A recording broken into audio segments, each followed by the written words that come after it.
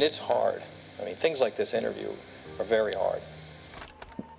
She graduated in May of 2005, and 3 weeks later, he killed her.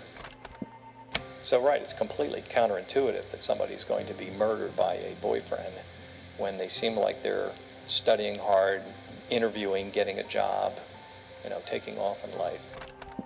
And at one point I said, well, how's everything going? And I remember one of the comments was, well, there's some issues. It's not the perfect relationship. It's very prevalent. It's just something it's kind of what some people would call icky, or some people will call a crime of embarrassment.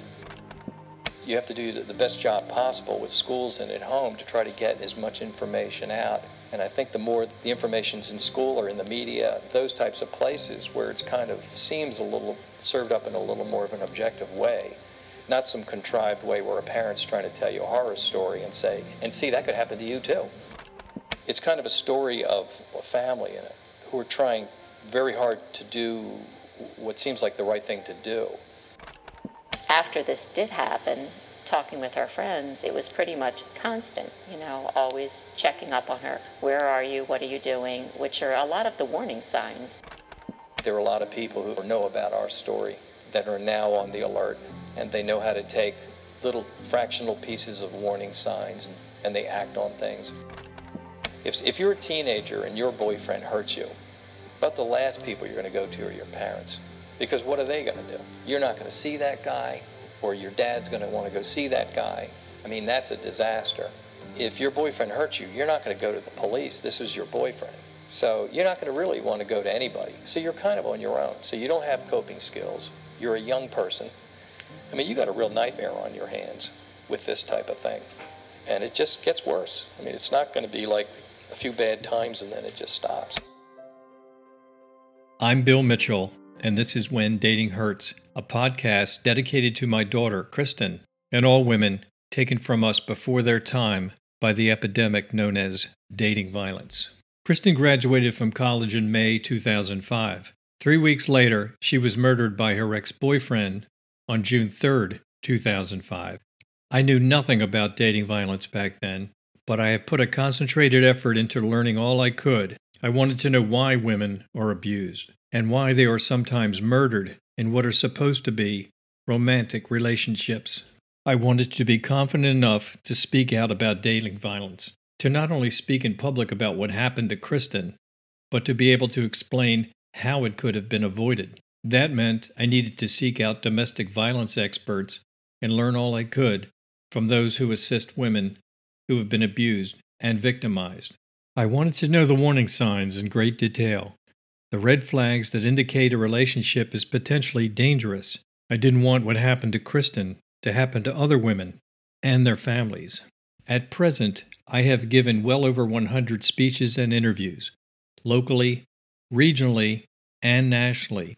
I have been told the information I have dispensed has improved many lives and has actually saved a few. 5 years ago, I began to write a book to tell Kristen's story and our family's journey. When Dating Hurts was published this year after 5 years of research, interviews, and a return to all of my notes from over 15 years. I wanted the reader to know all my family had experienced and had learned. I wanted readers to walk with me through every important moment I had experienced so they would do everything imaginable to avoid being in a similar nightmare. I wanted them to know that dating violence is real. It happens. It happens everywhere, in every city, town, community, not just in depressed neighborhoods. It goes on equally everywhere. So what can you do to either keep dating violence away from your family or to know when it's present? You have to believe it can happen. You have to know what it is, what it looks like, and acts like. Awareness and education are the key. 1 in 3 women will suffer serious physical violence in their lifetimes at the hands of an intimate partner. Imagine 1 in 3 women you see every day, and typically this happens between the ages of 16 and 24.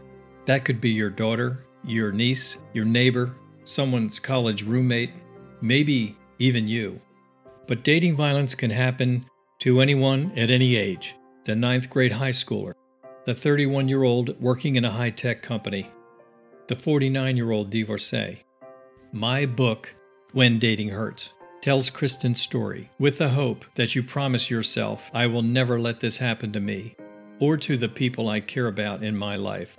Everything you need to know is in When Dating Hurts, which is available only at Amazon. And now I am creating the When Dating Hurts podcast, where I will have the space to let you hear from many who appear in the book, like authorities in domestic violence and law enforcement professionals, parents of both victims and survivors, and actual survivors themselves. I want you to know everything you need so you can protect your family and friends and yourself.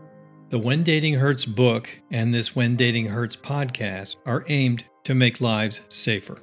Thank you for listening and subscribing.